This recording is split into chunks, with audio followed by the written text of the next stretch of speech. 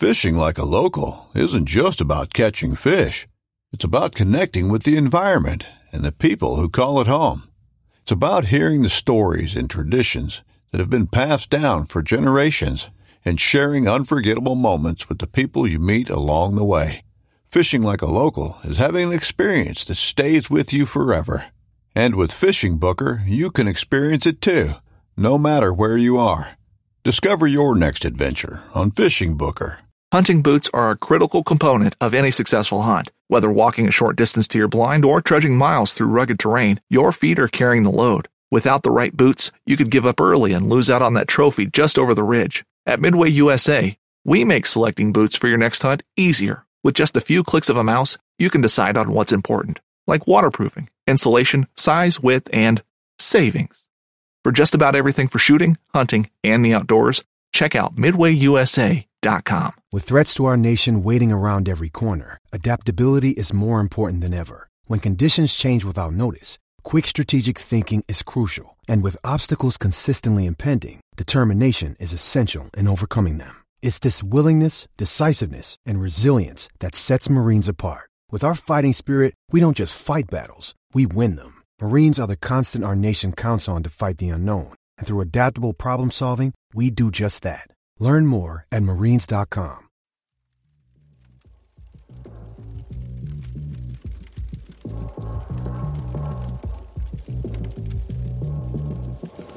Welcome to the Fire. Welcome to the Fire, boys. My name is Parker McDonald. And I'm Walter Lee, and we'll be your hosts on this episode of the Southern Collective Hunting Podcast.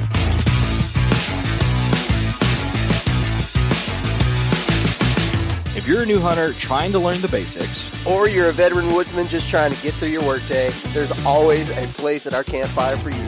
Speaking of the fire, we would love it if you guys would join our growing Patreon community and be a part of the best and only digital deer camp south of the Mason-Dixon line. Come on. If you'd like to learn more, click on the link in the show notes. But for now, Walt, welcome to the fire.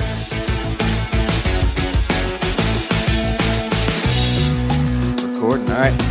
Ladies and gentlemen, we are back with another episode, a little bit different. You guys are kind of used to the roundtable discussion with the four main SoCo guys. Today, this is a roundtable between two SoCo guys and two of the most legendary men in the outdoors. Me and Matt are joined by the one and only Ernie Powers and Garrett Godfrey of Tethrd. Gentlemen, I know you pride yourself away from the binoculars. You had Boone and Crockett bucks in velvet, just everywhere in the fields, and you left that to come jump on the podcast. So I just want to say thanks, man. Absolutely. Yeah, we're sitting in a cabin here in North Dakota, getting ready to do some scouting and some prep for the opening week up here. So now when is the opening week up there? It opens Labor Day weekend. Okay. That's the kind of the velvet weekend. I'll probably come about a week later. I got you.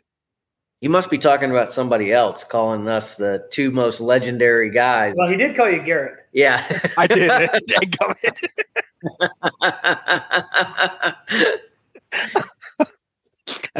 have Instagram popped up here because I normally scroll around for like different things as I'm podcasting, and Garrett popped up just as that happened. And I was like, "Dadgummit!" I was like, maybe they didn't notice, but I was wondering. I caught it on the tip of your tongue. Yeah, I didn't even hear it. Oh man, no, but gentlemen, I appreciate it. You know, when we set up the lineup for this fall, we wanted to have like really intentional seasons laid out, and so we started with roundtables, and we wanted to have you guys on first because you guys were the first people to believe in both Parker and I, and the first people to jump on this new SoCo thing, and I mean, to have you guys be a part of this thing is just tremendous. I mean, I love the friendships that we have over the past couple of years. It's been awesome. And I just kind of wanted to talk to you guys and see like what's going on. I mean, we're talking North Dakota. What else y'all got going on this fall, man? Too much. Yeah, it's a lot. We got our normal schedule, but we're just about to jump into season 2 of the Tagged Out Tour. That starts here in another week or two. We got another, couple of goodies along the way, and then just our regular hunts, the stuff that we kind of schedule each year anyways. It's a busy season for sure. We always feel bad talking about it because it's like, you start a hunting brand and then it turns into work, and it's like we get to go and do all these really awesome hunts, and you always kind of feel like a jerk because you're like, well, I'm going to North Dakota and Illinois and Kentucky and Indiana, and everybody else is home going, yeah, I'm going to work. Yeah, I got a weekend here and there. I know. Been there, done that. Now we're lucky enough that we get to do a little bit more nowadays. I'm curious, when you said to your wives, hey, we're going to start this outdoor brand, did you give them the heads up that if it took off, you would basically have to hunt for a living, or did you just have to have that? Yeah. Oh, yeah, we did. It didn't matter for me.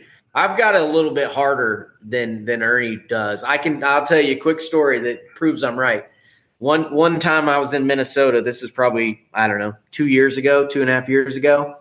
And I was in Minnesota in the car because our Tethrd headquarters used to be up in Minnesota, in Jordan, Minnesota, right outside the Twin Cities. And now it's in Columbia, Tennessee, but used to be up there. So I was up there doing some work, and I'm in the car with Ernie and Val, and we're chatting. Val is Ernie's wife, his better half. And we're chatting, and we're talking about work and business and whatever. And the hunting trips. And these words came out of her mouth. I heard them. I was there, so I can vouch that they're true. She said, well, Ernie, you just need to let me worry about the business and the stress and the jobs and the kids. You just need to go out and hunt more. And I was like, what? It's true. It isn't that. She's like, you guys got to get out, get on film, do the hunting. Don't worry about what's happening back at the shop. I'll take care of that. You guys get out there and hunt more. True story. Dadgum. That's That's a word every man wants to hear. It's got its own pain. So I end up, because I'm gone so much, September, October, November, I'm basically grounded for the month of December. So I don't hunt anywhere other than my backyard the whole month of December. But come January 1, I'm back on the road again. Yeah. Yeah, we stay busy. It's fun. It is work. I mean, I'm not going to lie. When you're out there day after day, you kind of start to feel how those guys from the hunting public must feel when they are just grinding, day after day after day. It does take its toll, but it still beats, a real job. So definitely not complaining. Yeah. I think what a lot of people, they see that fun, right? They see the fun parts on camera because that's what people want to see in a YouTube video. But I think, what they don't think about is a lot of guys, they got that 40 and they go home, right? That 50, they go home. I mean, you guys, you hunt all day, but then there's stuff to be done. And I'm sure stuff creeps up while you're on the road that you got to take business calls, and it's not all just fun and games. So, I mean, it turns into a darn near time and a half kind of job. Well, and that's not even the worst of it, to be honest with you. The worst of it is just the time away from home. I've got little kids, and they can feel it. So there's times where I'll be gone for 2 or 3 weeks in a pop, and it's really tiring. I can't wait to get home just to see the kids. Well, and and we're regular dudes, right? So we've been there. Ernie was a professional engineer. I was an Army officer before we started Tethrd, so we were normal, right? I mean, we got our 1 week a year if we were lucky, if the stars aligned, and we'd get to go on our rutcation, and then if we were really lucky, we got to travel somewhere else for a shorter trip and then, hunt and peck around home. And that was it. So, I get it. I know what it's like. Been there, did that for almost 40 years. So I get it. And, we talk about all the time how lucky we are and how blessed we are to be able to get to do this. So it's fun. And that's one of the reasons why we like to be so generous. Like Ernie always says, nobody outgives Tethrd. And so we like to be extremely generous with gear and giveaways and helping people. So even like this tagged out tour, right? I mean, putting these 5 kids in the woods for 100 days, that's something that they wouldn't probably be able to do otherwise. Yeah. So we try to be generous, try to give back. Yeah, I think y'all had a lot of people when that came out. They're like, man, I wish that was around when I was that age. And I know y'all have done a couple things to kind of fit an older person genre with a full-time job, but I myself, I can say, man, when I was 19, 20, I'd have loved to had a shot at doing something like that, because that truly is a dream. It's cool. And like Ernie said earlier, we got 5 more guys going, getting ready to kick off. They're at the shop next week. Yeah, so we're starting next week with prep week, and then they'll go straight out into their first trip of the year, and then they won't really wrap up until right before Thanksgiving. So it's going to be another butt kicker for those guys, but they're going to love it. I've got to say, man, when it comes to content wise, I binge all of THP. When I'm done with THP, I jump to the Tagged Out tour, and then I just kind of jump down my list of all the other like stuff after that. Watching those boys have the time of their life just is like the best thing ever. Because when you first told me about it, I was talking to Parker like a couple days later. I was like, dude, if they had put me on that tour when I was like 20, they would have been like, quit shooting does. Please God, quit shooting does, because I would have tagged out in every state on the first thing that walked out, and no one would have wanted to watch it.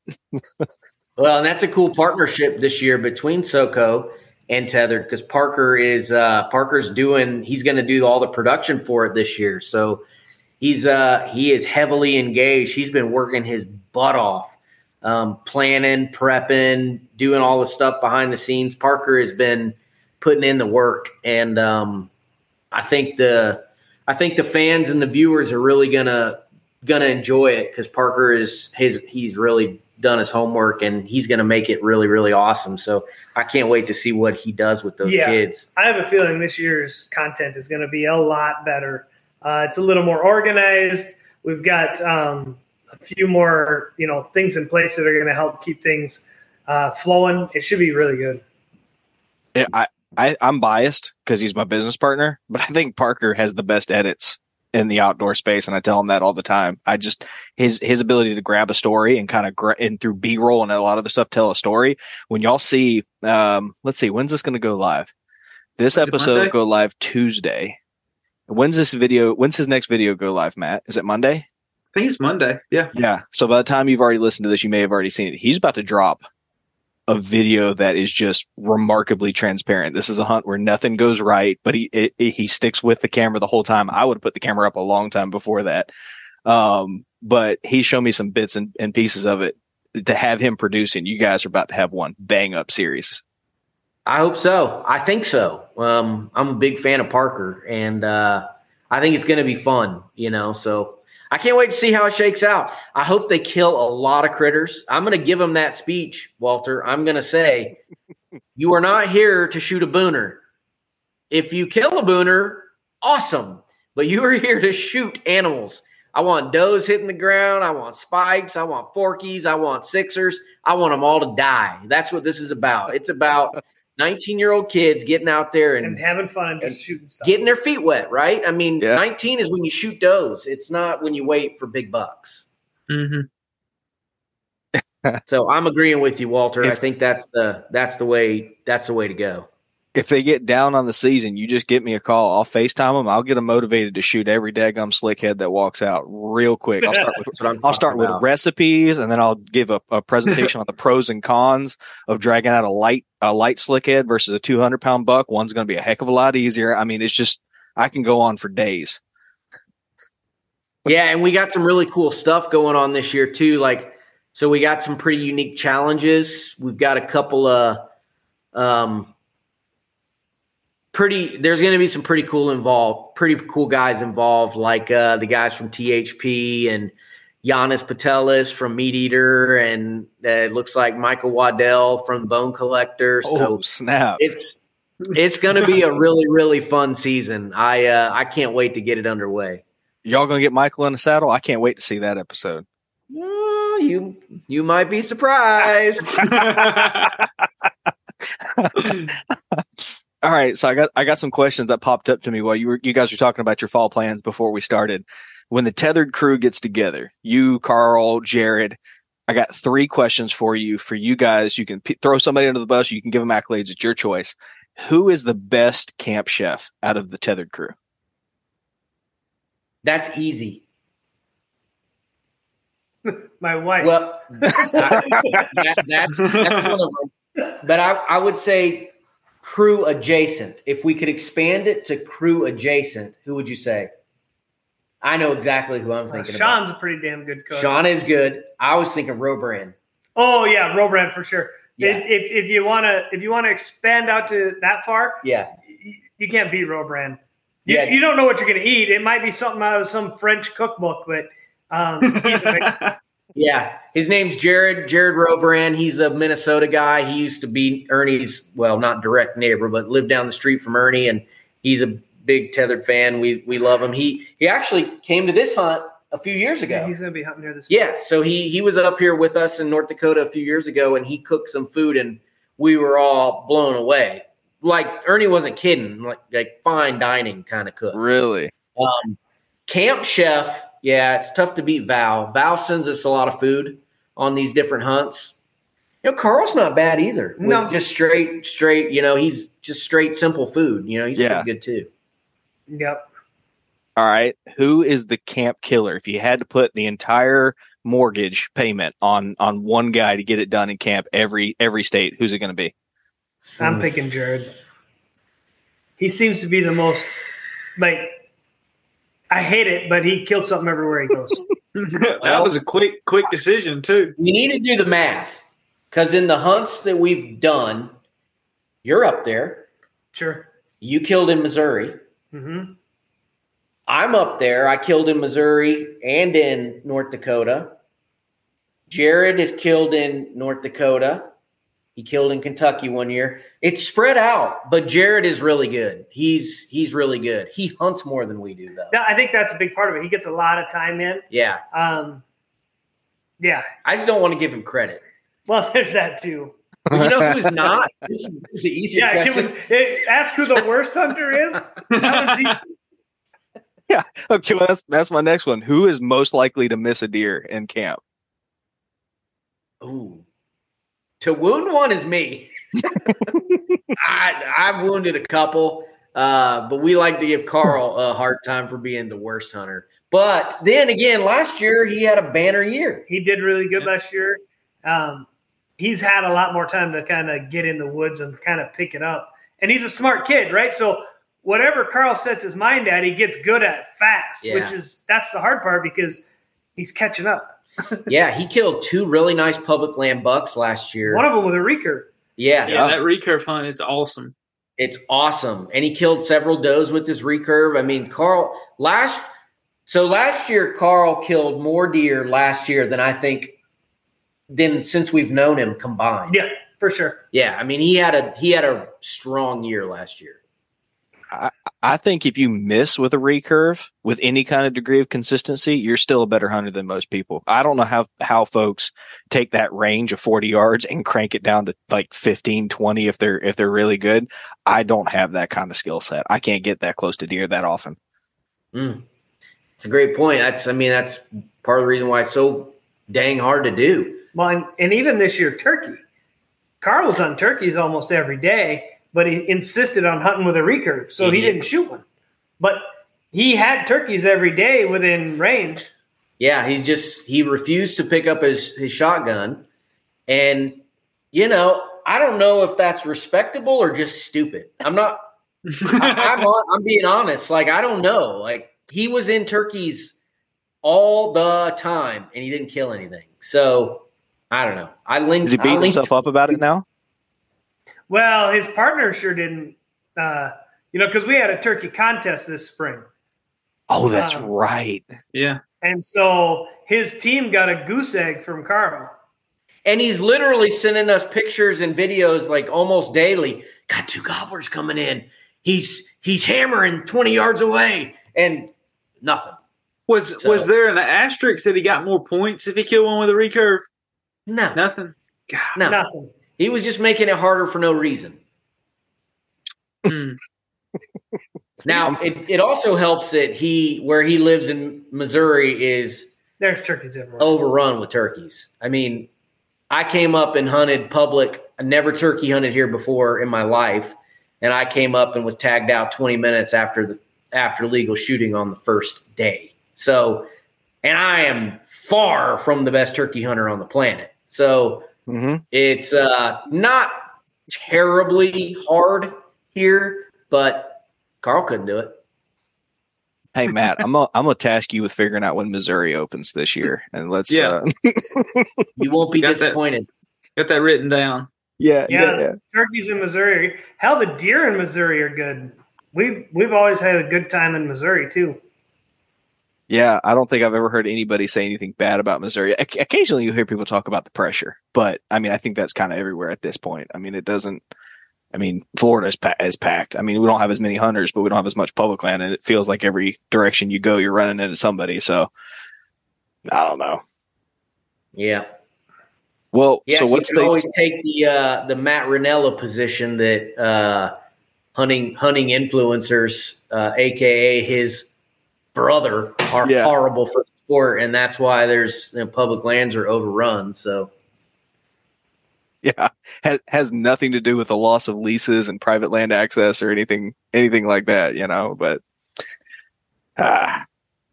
is what it is. So what states are you guys, the main crew? What states are you hitting this year? Let's talk about it. All right, so I'm in North Dakota twice, one with a bow and one with a rifle. I'm in Idaho with a rifle for elk, Indiana for whitetails. Then I'll be in Atlanta for whitetails, Montgomery, Alabama for whitetails, and Pensacola for whitetails. That's kind of my season. And in Illinois in October for whitetails. Oh, yeah. Yeah. Be in my neck of the woods. Yep. I'm pretty similar. North Dakota is the first hunt of the year, and then I'll go to Illinois in October, then Indiana and North Dakota in November. And then I'll probably take it easy after that and go one or two more. Maybe go hunt with my dad in Pensacola. That's probably about it. Maybe go with my uncle. He's got a place in near Troy, Alabama. Yeah, I'm going with your uncle. He's awesome. Okay, so I might join Ernie on those hunts in January and February. But I usually start getting burnt out there because we've also got the ATA show and the SHOT Show in January, which takes us, out for quite a bit of time. So I'm usually pretty smoked after we come home from that. Yeah, I was talking to Bobby about show season, how tired you guys get. I mean, and side note, Bobby's going to be at our Patreon hunt this year. He's going to come over and do that. And I think he's going to come over and shoot some ducks with me in September. Oh, cool. Very cool. Yeah. That's awesome. Yeah, show season is a smoker. It's tiring. It really is. Yeah. I mean, I went and helped for a day, and my feet and knees and ankles and everything hurt from just like standing around. And Matt did it for 3 days in Birmingham. Hey, that new padding though for the setup is nice. It's nice. Makes a big difference, doesn't it? Mm-hmm. Yep. Yeah, it's amazing how standing on concrete all day will just absolutely wear you out. You put some foam under your feet, and it makes a big difference. Did Bobby tell you about the kid that wanted everybody's signature? Yeah, that's really cool. Isn't that cool?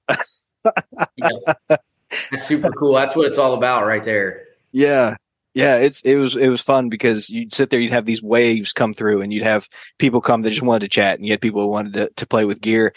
And this kid comes through, and he is just everything tethered, and he's just dialed in. I mean, just got the whole thing figured out. And he comes through, does his thing, and things would slow down, and Matt would go fishing. He'd get up in the saddle and he'd just swing back and forth and not look like he was part of the crew at all. And somebody just come up nonchalant and start talking to him. He's like, "Gotcha." Get in this thing. Yeah. That's right. It's fun watching those guys at the trade shows or those events where at first they're like, "What is this thing?" And then by the time, they spend a little bit of time listening to the pitch and hear you explaining to other people, and you can finally get them in to try it, and they're hooked. Yeah. I had a whole group that was making fun of one of the guys for having one, like, this is a joke. Well, by the end of it, all of them had it. And they were like, well, we understand now. It's funny how it just takes people getting in and seeing what it's about. That's right. So you guys have got a metric boatload of new gear that's come out this year. Let's talk about your favorite pieces. Maybe each of you could pick your favorite thing that you've rolled out this year. And if it's the same thing, then we'll get creative. But you guys are always tinkering with stuff. And my next question is going to be like sneak peeks. I need to probe for what's coming down the pipe. But right now, for stuff people can go to the website for, what's your favorite new item we've got out there? Well, mine is the lockdown pockets. I think that the pockets on the lockdown with the internal frame system that we built, the IFS, that is really, really cool and the first of its kind. I love those pockets. You can truly get in and out of your pockets with one hand, and because the way the saddle is designed, it's a little bit further forward, so you don't have to kind of twist as much to get into your pockets. Not that there's anything wrong with Phantoms and Sis haulers. It's just we made it a little bit easier, a little bit more user-friendly. So even more than the comfort that everybody is raving about with the lockdown, which we're getting messages and emails every single day about how much they love it. But my favorite part is the pockets. Mm-hmm. After years of fine print contracts and getting ripped off by overpriced wireless providers, if we've learned anything, it's that there's always a catch.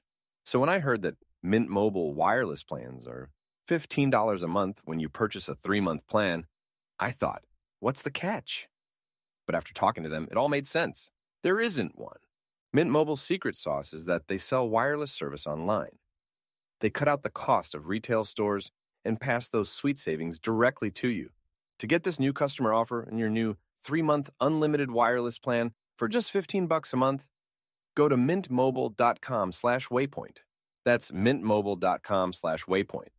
Cut your wireless bill to $15 a month at mintmobile.com/waypoint. Additional taxes, fees, and restrictions apply. See Mint Mobile for details. Eating better is easy with Factor's delicious, ready-to-eat meals. Every fresh, never-frozen meal is chef-crafted, dietitian-approved, and ready to go in just 2 minutes, including Calorie Smart, Protein Plus, which is the one I like, and Keto. Get started today and get after your goals. Discover a wide variety of easy options for the entire day, like breakfast, midday bites, and more. No prep, no mess meals. Factor meals are ready to heat and eat, so there's no prepping, cooking, or cleanup needed. Sign up and save. We've done the math. Factor is less expensive than takeout, and every meal is dietitian approved to be nutritious and delicious. Head to factormeals.com/waypointpod50 and use the code waypointpod50 to get 50% off. That's waypointpod50 at factormeals.com/waypointpod50 to get 50% off. How do you make a vacation last? How do you hold on to the joy, the clarity, the calm? Easy. You go to Aruba. You'll spend your time relaxing on cool, white, sandy beaches and floating in healing blue water. You'll meet locals brimming with gratitude for an island that redefines what a paradise can be. You won't just feel great. You'll feel relaxed, renewed, and ready for life. That's the Aruba effect. Plan your trip at Aruba.com. Yeah, I could see that.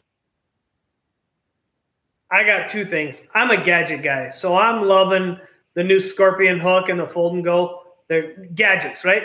The more of that stuff I can put in my pocket and make my life easier, I'm definitely going to use. But the yoke on the lockdown, if we're talking about the lockdown, is my favorite part. It's not as bouncy as our suspenders are. It seems to hold a little more rigid, and I really like that.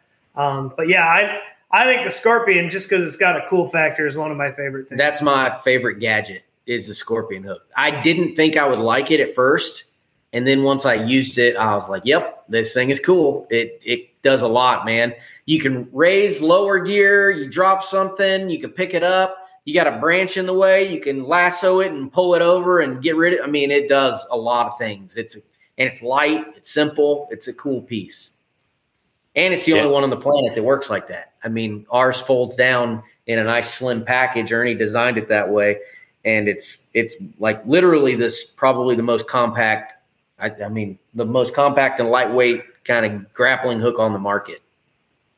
So how do you guys go about this? Like, do you just build like 5 hours a week into tinker time, or like do you have one dedicated guy that tinkers all the time? Like I see how busy you guys are, and you're continuing to innovate every season. What's that creative process look like for you guys? A lot of it is time in the woods. A lot of it is, the time that we're out there hunting. It's like, man, I wish I had something that did this or did that. And not to correct you, Greg, but I didn't design the Scorpion. That came from a partner. Well, you found it. I found it. You found it, and We had a partner. Every now and then somebody will come to us with an idea that we can help bring to market, and the Scorpion was one of them. It's time in the woods. It's, man, I wish I had something that does this, or I wish I could fix this problem. And because you're in the woods so much, you get a lot of problems. And you'd be surprised by how many times you're not even thinking about hunting.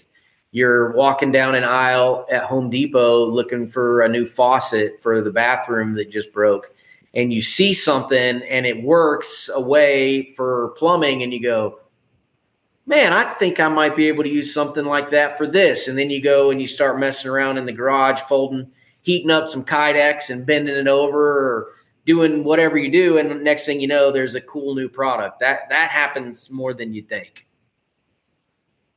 So what you're saying is these deer tours and these turkey tours, that's not really hunting. That's R&D salary Correct. time. Yeah. That's what we tell the IRS.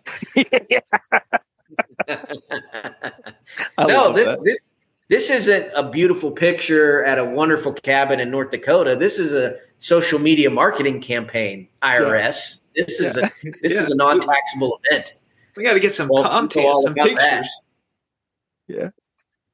I love that, man. So one of the biggest questions we've gotten a lot, it really surprised me, was, are you guys going to offer those new pockets for the Phantom? Is there a way to do that? Is that something you guys are thinking about?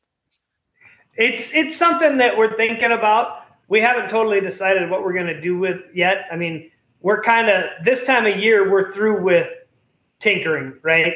This time of the year is make sure it's on the shelf and make sure things are ready to go. A lot of our tinkering and new stuff comes out in the spring, just simply because of, the cycle of how the business works. Well, and what's helpful is if you guys want stuff like that, to people who are listening, if you want that stuff, send us a note on social or email or through the website. Let us know, hey, this would be awesome if it worked for a Phantom, or if you changed this and this and this. We listen to that stuff. We're constantly changing products, adding, tweaking. So we listen like crazy to what hunters say, and we incorporate that feedback into our gear. Yeah, I had a lot of people that was asking that about the pockets at the shows. If they were going to end up being able to buy those, as an accessory. So yeah, Walter made a good point. That's always a want. Now if it's feasible, we'll see. Yeah, I think we might be able to pull something like that off. I don't know that we're going to do it, but I would say we could definitely do it if we feel like enough people want it. Yeah, and I had my fair share of time in the lockdown, and just how the whole system works. From the 2-panel and everything, everything makes sense. Just by lockdown, you're not going to be disappointed. If you want that, you're going to have your yoke, your pockets, a saddle that's the best one I've ever sat in. So just buy a whole new saddle.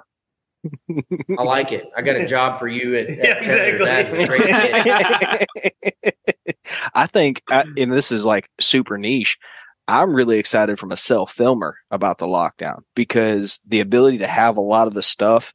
I took the measurements on the pocket. I took it on my little compact camera arm, and I'm pretty certain I could affix it to the outside or stow it inside. My ability to climb that tree, and this, I tell people all the time, the difference between you guys and a lot of other folks is how the system flows. The friction points are removed, and if you practice, you it's really adaptable to everything you do. But I hate getting to the tree and you put your platform on the tree, and then you get up in there, and then you put your strap around, then you put your backpack on there, then you get your camera arm out, and then you're fighting underneath the backpack or putting the backpack back on to get the camera arm back on. To be able to get up there, set that platform, put the camera arm up, climb up, lock in, and be done, and just have that system where everything has its place right at your fingertips, and there's no fumbling. That's really, like, I know that there's like 1% of the listeners who are going to hear that and get excited, but I think it's a really big deal, and I think it'll apply to other people for other reasons. I was talking with a fella today who just got back from South Africa. He was bow hunting down around Johannesburg, and he was in lockdown. And he said he was able to leave his pack at camp because those pockets, they're so well designed and they're deep, so you can really carry a lot of stuff. And he was filming.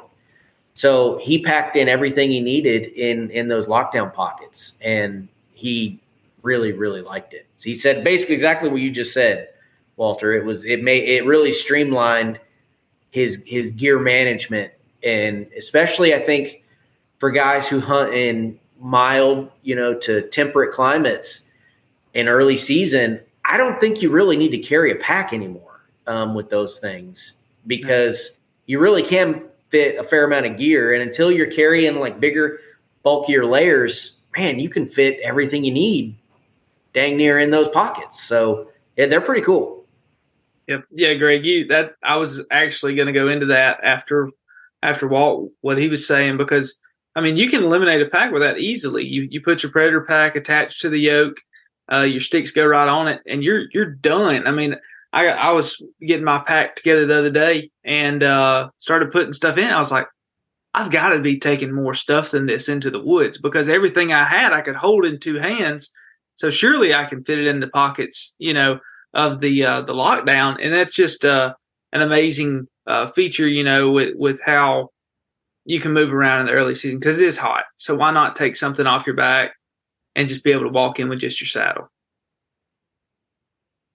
Yeah, I agree. Especially early season, I feel like I never know where I'm going to go anyways. Like I have an idea that I'm going to go to a place, and then it's kind of like late season when the food sources are more predictable and the deer patterns are a little more predictable. I kind of know where I'm going when I get there. Maybe I'm the only person, but like in September and October, I go into the woods and I find myself wandering, looking for that fresh sign. And so not having all that extra weight, and also I hunt next to water, so I don't have to really like pack my deer out. I just drag them 50 yards to the water edge.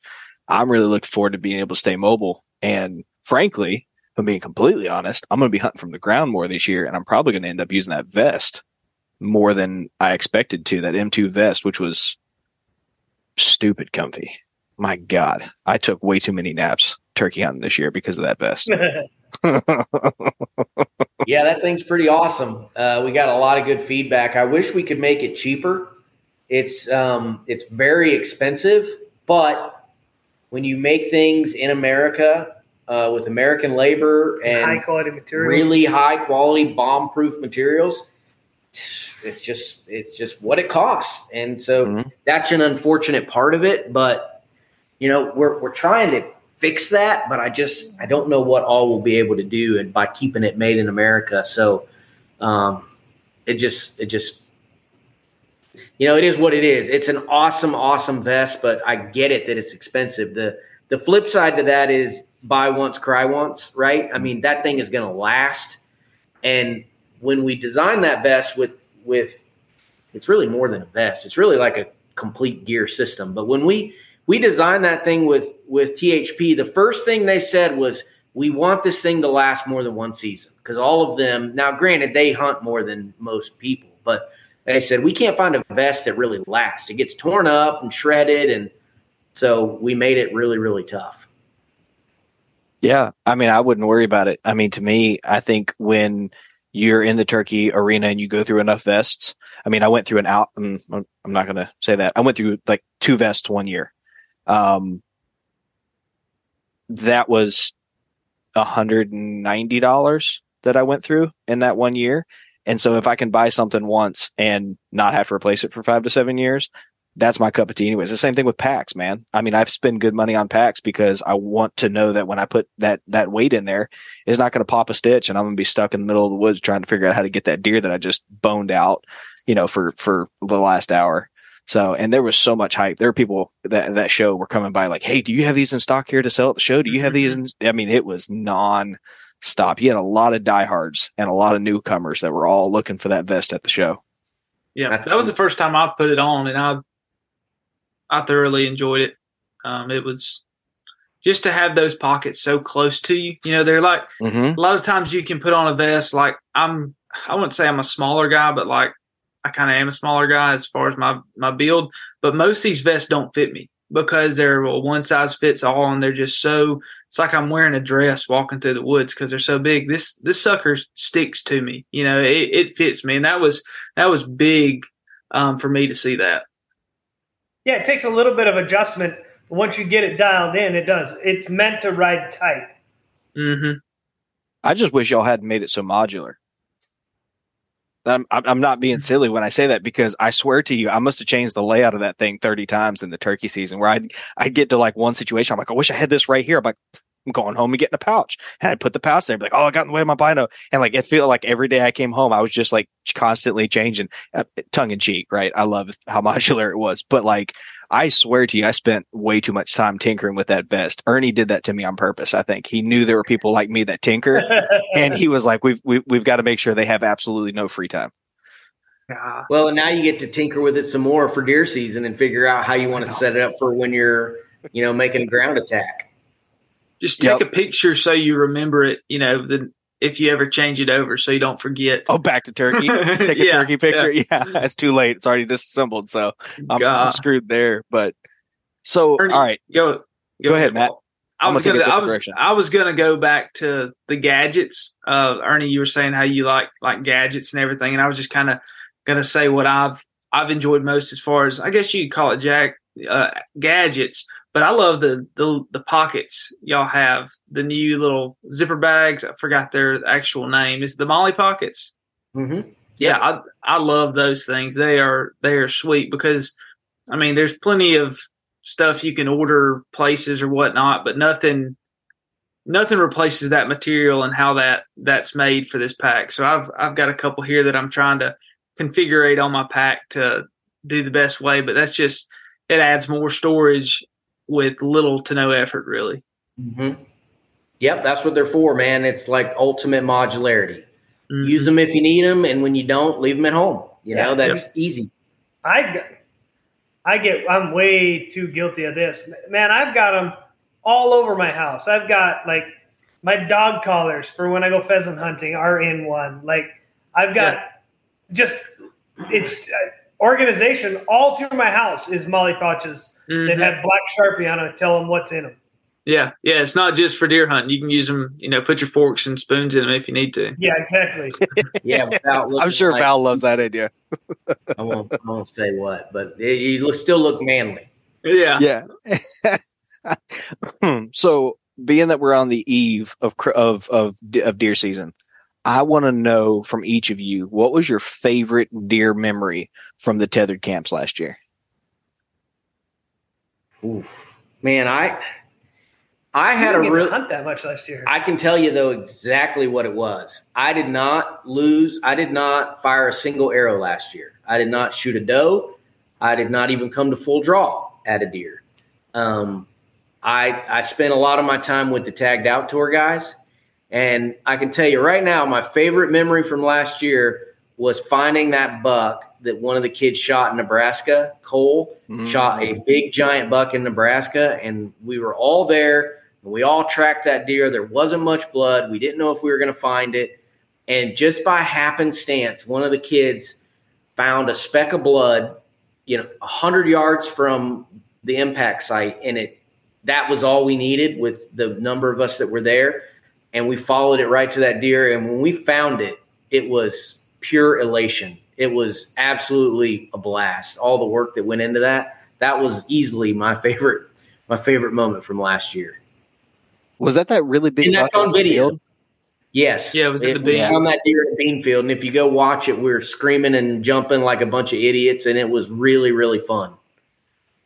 That was a hammer. That was a big buck too. Great. That's called raw emotion recovery right there. What it was not staged. And so much effort had gone into that at that point, behind the scenes, not so much in the hunt, but in all the organization and the resources and the planning and the time. And so when it finally worked, it was just, that was up there. It was early too. It was like, early. We're like, oh man, this tagged out's going to be awesome. Yes, it was. It was awesome. And then they didn't kill anything else. But it was a great way to start the season off, man. That was for sure. That was mine. Was that you said Nebraska buck? Was that the one you were talking about? Yeah. I'm gonna put that in the show notes for everybody to watch. No, it's a cool one for sure. For me, it was redemption. whether you followed along or whatever over the past couple of years, I had a whole bunch of medical issues with my eyes the year before. Had to teach myself to shoot right-handed. I'm a left-handed shooter. He almost lost his eye. It was really bad. Like they weren't sure if they were going to be able to fix my vision at all. And I ended up hunting with a crossbow that year and whatever else. And so fast forward a year, I'm back to where I can see. I got to wear glasses to shoot my bow. Otherwise I can't see anything. But I killed a buck here in North Dakota with my glasses, with my regular left-handed bow, and just made a textbook shot on this buck. And it was just so cool after a year of all that hardship and not being able to see and not being able to get my bow to work right and every other thing that could go wrong, to kind of come back and get it done right away in the early season. It was a real nice confidence booster and kind of a retribution. That's awesome, Ernie, because we had you on the podcast right as you were on the tail end of all of that, and you outlined what happened. That was like just a debacle for you, dude. Yeah, it sucked. And I don't have a lot I can complain about now. Lots of people have to wear glasses. I'm just not used to it. Mm-hmm. But with my glasses on, I've got, better than average sight now. Everything seems to be going really well. I just have to get used to the glasses. And that was no slouch of a buck either. That was a nice buck, and it's all on film, which is really cool. How do you guys go about setting your standards for these hunts? Because like for me, I've got a week. About 4 hours into the first hunt, I'm willing to punch about whatever tag I've got because I just have this scarcity mindset. Does that change for you guys, given that you guys, hunt for a couple months out of every year? Does that do you base your standards based on where you're going and where you are in the season? I mean, it a little depends, bit, right? I mean, you do get a lot more time in the field, right? And if you're like here in North Dakota, we run a lot of cameras. We've got a lot of sites. We know what's in the area, and we've got pretty good deer here, right? And it's nothing, we have a lease here, so I can come back. I've got till January to kill something here. So I'm not as limited. But there's times, I shot 6 or 7 does last year. I get just as much of a kick out of that as anything else. So it kind of depends on time and place. And it depends on if you're public, private, what state, et cetera. So last year, I kind of gave a woe is me story. I didn't kill anything last year, but that was my own fault, right? I could have killed several deer. I was in Missouri the first week in November, and it's just bad luck. The first morning, an absolute hammer came by, over 160, just a giant buck chasing a doe the very first morning. So then on days 2 and 3, when smaller bucks came by, I was in the same area. I didn't shoot them. And, I had 2 bucks in Missouri inside of 20 yards that I could have shot, but I didn't. I chose not to because they were, they weren't what I was looking for. After I saw that giant, I wanted to kill him. And then in North Dakota last year, I had a rifle tag and exact same thing. I passed several big bucks because I was really hoping for a gagger, and it didn't happen. So, live by the sword, die by the sword kind of thing. Yep. If I ever hit the point where I pass on any big buck, I think Matt and Brett are never going to let me live it down. Because last year was the first time I ever passed a deer in my entire life. Hands down, I make a promise. I have never until last year passed a legal animal in my entire hunting career. And Brett had just helped me dial in on some really nice bucks. And he's like, if you go in these areas. Not even does or anything? No, never really? Passed a legal deer. Never. I'm trigger happy, dude. I am just, I have these people that are like, hey man, you need to come out to Missouri and Illinois and hunt the farm. I'm like, are you okay with me shooting an 80-inch deer? Because I don't know what 140 looks like. I've got no freaking clue, dude. I'm just going to crush whatever walks out. And you can always hear them be like, yeah. And they just kind of walk it back. And I'm like, okay.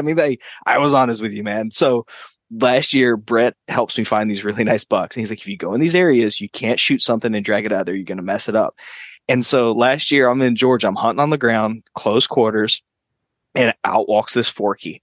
And I'm like, oh my God, he's like at 40 yards, dude. And he has no idea. I'm sitting there and I got the 7 mag and I'm just like, he is going home with me. I'm like, no, just wait. You got a couple big 8s on camera. Just wait. And I'm texting Brett how much I hate him for doing this to me because it is killing me to pass this Forky. And 2 weeks before that, I passed 9 does as they walked underneath my water oak tree and they filtered out past me because I was waiting on a buck to come through. And to Brett's credit, the buck did come right behind him. It was about 10 minutes after illegal light and you could see him walking through. And this Forky goes down to the bottom and leaves. And I'm just sick. I want to vomit. I can't believe I gave up this opportunity. And he's like, I'm proud of you, buddy. I'm so happy you did this. And my other buddy in the group's like, you should have shot that deer. You should have shot it. And out pops the Forky right as he sends that message. And it comes right back out the other side of the swamp. And I'm like, and I've got the crosshairs on him and everything. I got the camera trained on it and everything.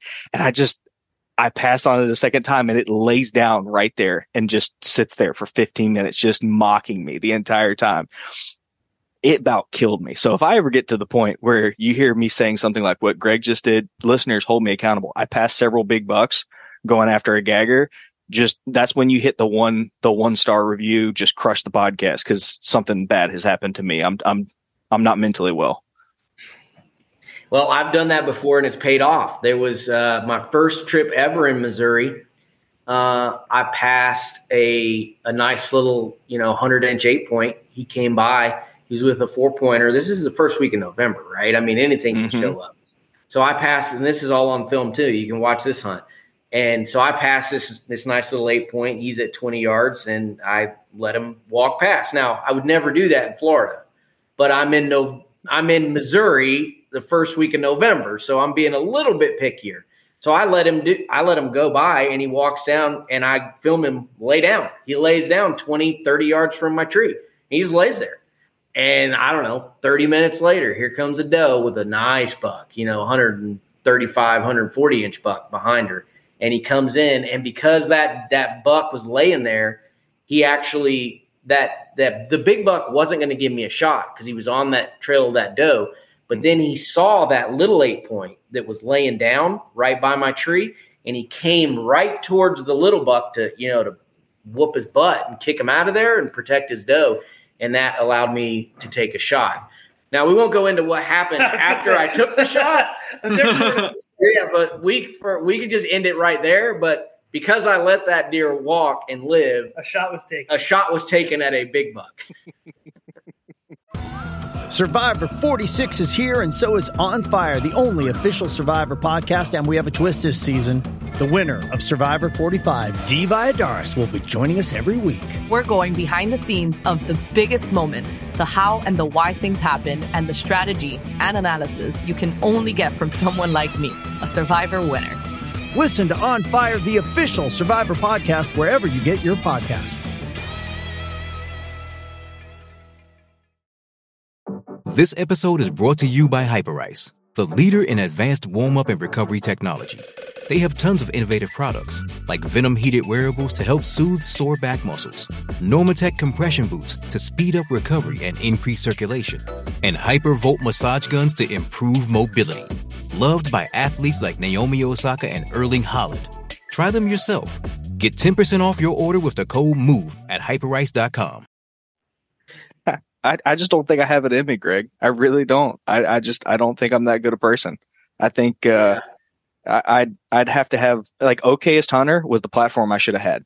It should have just been like Meat Bucks Anonymous or something because I'm never going to be. I mean, maybe I will. I don't know, but well, and there's nothing wrong with that. I mean, I've shot tons of Forkies and Spikes, and I would do it again in a heartbeat if that's what I was after, But I'm not going to do it in Iowa in the middle of November. I'm going to wait and I'm looking for something specific on those types of hunts. But like when I hunt around home or when I'm hunting in places like if we go to Pensacola or to Troy, I'm not waiting on a gagger. If a nice 6 or little small 8 comes in, he's getting busted. Like no question, like not even a conversation. It's how fast can I pull the trigger? Not even. Don't have to look through your binoculars. Is it a shooter? I call all the cliche. Yeah. Is he legal? in the state that I'm hunting? Yes. Am I going to get yelled at by the host? Is my uncle going to yell at me? Nope. He's dead. That's how it's going to happen. My buddy told me is my uncle going to yell at me? If the answer is yes, do I have any Tethrd swag in my truck that I can give him to assuage his anger? If the answer is yes, then you won't. That was the opposite. That first hunt with your dad, I passed the buck. Yeah. He yelled at me for not shooting. This idiot passes a great buck because he's being a good guest, right? You don't want to show up to somebody's camp when you're an invitee and shoot the small buck. But Ernie did the right thing in his head. He passed because he wanted to make sure he was doing, being a good guest. And they were like, "You shot that deer." He was too safe. That's great. Kind of back on the gear topic, just kind of segue back to that real quick. So we have our Marco Polo group where our guys are talking all the time. I think I'm 80-something polos behind right now. And actually, if you listen to this and haven't, just 80-something right now. But if you're listening to this right now and you are not part of our Marco Polo Patreon group, the details will be in the link below. You can click that, join. We'd love to have you. Had a couple guys join today as well. But one of the top. Say again. Say that again. I said you are a glutton for punishment. We have a Marco Polo group with just the employees, and I can't keep up. Hey, it's when they get on a tangent, man, they go and they go just quick. take it. You guys' groups are awesome. I'm in those SoCo groups, and I jump in there from time to time, and I like to stir the pot. I like to jump in there every now and again and say, "Hey, look at this new thing!" and just watch what everybody says. It's awesome. They'll go crazy. Yeah, but today I think Pat may have brought it up. That he was talking kind of on everybody's gear setup for this year, kind of like what they were running. I haven't jumped on to see what everybody was running, but kind of my question to y'all is like, what saddles are you running with? Ropes, pack, kind of how you have your pack set up. Greg, I know you did an awesome video showing how your fast pack was set up. I've gone to that multiple times trying to, kind of tinker mine to how I want it, but still have some of the same stuff yours has. But if you could just kind of tell us what gear y'all are running from Tethrd this year, just to kind of give our guys, a kind of idea of what they may want to take from what y'all have. You want to take that one? Yeah. So this year isn't a whole lot different from last year, other than I'm going to be running in our lockdown compared to the Phantom last year. That gives us a little bit more content and a little more stuff that we can do on that. And then just like every year, there's always gear that we're testing, right? Mm-hmm. So there's always the behind the curtain stuff that we're testing out and trying for next year. But I'm still running my one sticks. I'm still running a Predator platform, the same gear that I have just because I'm comfortable with it and it's tried and true. I added a fold and go to my rifle hunts. I added a quick draw to my bow. Like these types of things I upgraded this year. But, as far as changes, the biggest one would just be, incorporating the lockdown into some hunts this year. Okay. Yeah, great. I think that's something that separates Tethrd from a lot of manufacturers out there in that we really do use our gear and we truly make it selfishly. And what I mean by that is we find a problem in our setups and then we make something to fix it. Like that. I mean, there are several products that we've released based solely on selfish things. Like, hey, I want a tool that does this, and then we make it. And so we really do use our gear. We beat it up. We torture it. We use it all over the country in lots of different hunts and lots of different weather settings and snow and wind and rain and cold and heat and briars and mountains and rocks. And I mean, we do it all. And so I think that is something that's a little different about us in that we truly stand behind our stuff and we use the crap out of it. Yeah, I know, with your sticks as well, you got the two variations of sticks, your Skeletors and your one sticks. Is Carl the one that one sticks with the one stick? Yeah, he made his own custom stick for it. Yeah, that looked pretty cool. Now, are y'all using? Yeah, are y'all using just the standard 3, 4, 1 sticks, or y'all hanging from the tree and ropes and all that stuff? No, that's way too much work. I just take a set of sticks and put them on like a normal person. And they're so light, right? I mean, you carry 4 1 sticks, it's 4 pounds, and then some guys using 8ers, and that's can get into a safety issue. So you always have to be careful when you're using gear outside of any manufacturer's spec. But some guys use 8ers as a way to lighten their load even more. And I mean, if you're comfortable with that and you've practiced a whole bunch, maybe that's a choice you might want to make. But those 1 sticks are so light, right? I mean, I carry 6. Yeah, he carries 6. I carry 4, and it's just there's no weight penalty anymore because they're so good. Man, yeah, I love mine. Sorry, Matt, I didn't mean to interrupt you there, but go ahead. I just said I love mine, but go ahead. I love how quiet they are because the way you guys have those set up. I was at the booth, and there were a couple of guys that were super skeptical about the whole thing. They clearly had never sat in a saddle. They had that preconceived notion of they decided one way or the other whether they were going to like it, but they were still there at the booth, and they got in the saddle. You immediately saw their face change, and they're like, "Well, I don't want to like." I think they had like the original Lone Wolf sticks. I'm like, we're just going to rock those. We don't need lighter, smaller sticks. I'm like, hey man, that works. That's great. I mean, I personally want the smaller, lighter stick. They're quieter. They're easier to navigate. He's like, how? I was like, bet. You open the door. And so I go and I get, and I show him how I put the 1 sticks on my side. In fact, Greg, 2 years ago, I sent you a picture. I don't know if you remember this. I climbed a tree and I could only get 3 high. I thought I could get 4 high. I climbed 3 high, and I sat there the entire day with one of the 1 sticks attached to my hip on my clip. Had no idea it was even there. I looked down and kind of jumped a little bit because something on my hip was moving. I didn't know what it was. And I kind of jumped like a scaredy cat because I thought something had climbed the tree, of course.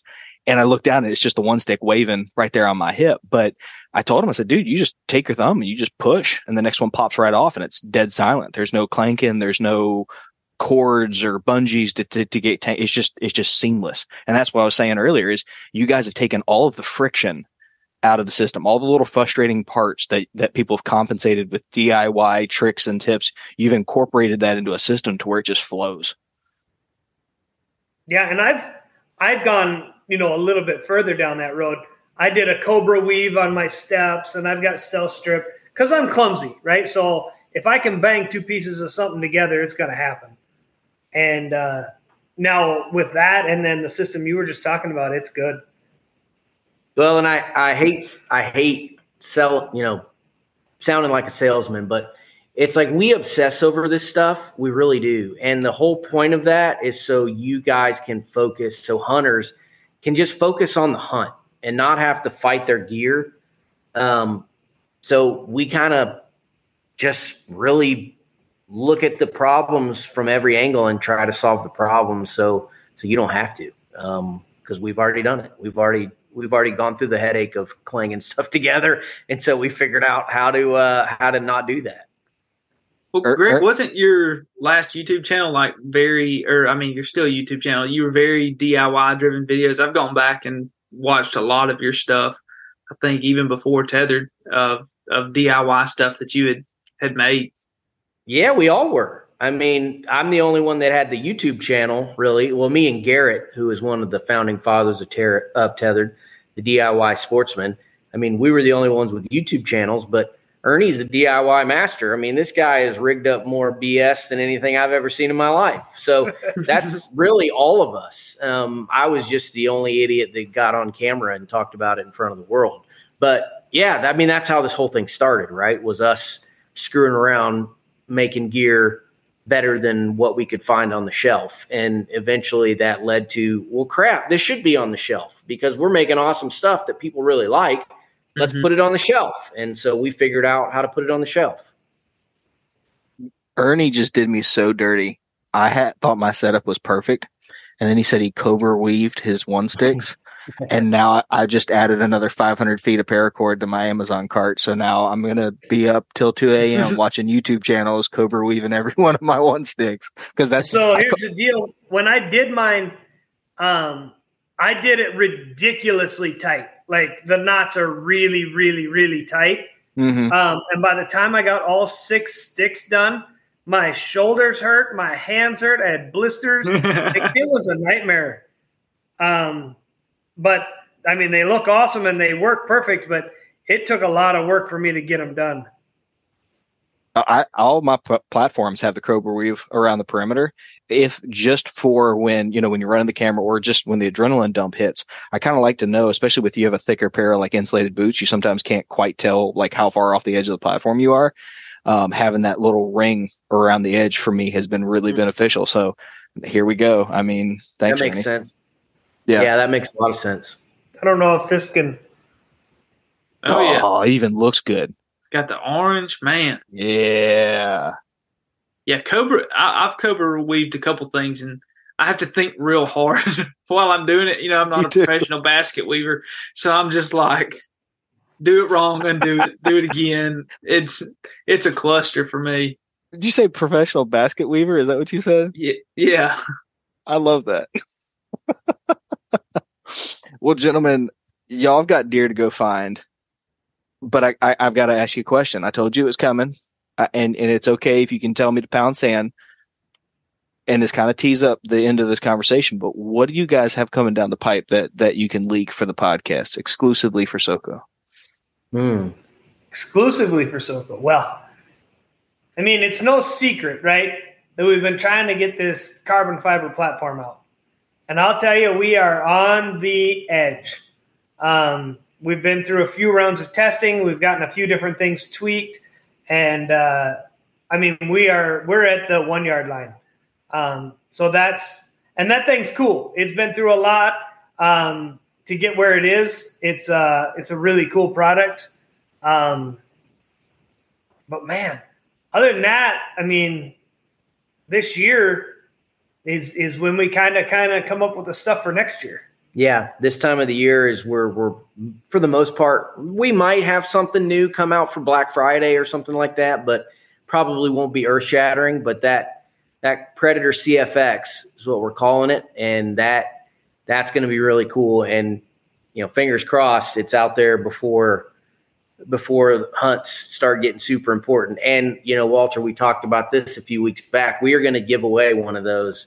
The SoCo podcast is going to give away the very first CFX platform. So however you want to do it, if you want to do it for Patreons, if you want to do it for anybody, however you want to do it, that's we're going to give one away for you, for your listeners. Actually, you know what else that's coming out here in just the next week or so is the everyday carry tethered packs. They're coming in all black with black zippers like a briefcase. They're coming with black and brown highlights. We've got a two-tone gray one. So like an everyday briefcase style tethered pack. Yeah, I forgot about that. And the Mossy Oak pack, the Mossy Oak version in Bottomlands just came out not too long ago. So, man, that's awesome. Yeah, and that all black one, the Murdered Out version, is not. Is that what it's called, the Murdered Out version? Yeah, I think so. I think we're gonna call it Murdered Out. CIA. I love that, man. And I'm thrilled because I've been busting at the seams to tell people what you just said, Greg, because we teased it on one of our previous podcasts that we had a giveaway with Tethrd, and we had to wait a couple weeks to talk about it. And the patrons have been pestering the crap out of me because I titled the podcast episode something, two giveaways. And so at the end of it, we teased that. And so they have just been blowing me up, and they know it's Tethrd oriented. And, so I'm thrilled, man. I'm going to have to talk to Parker because I'm tempted to make it Patreon only. This is my default. Those guys are just the tribe. But Parker tends to like to favor the YouTube guys as well. So we'll sort out the details of that, but I'm stoked to give it away, man. I can't thank you enough. That's going to be, you guys, you said at the beginning, you guys are generous, and it's, you see it all the time. You just got on live the other day and gave away like 10 sets of sticks. Yeah.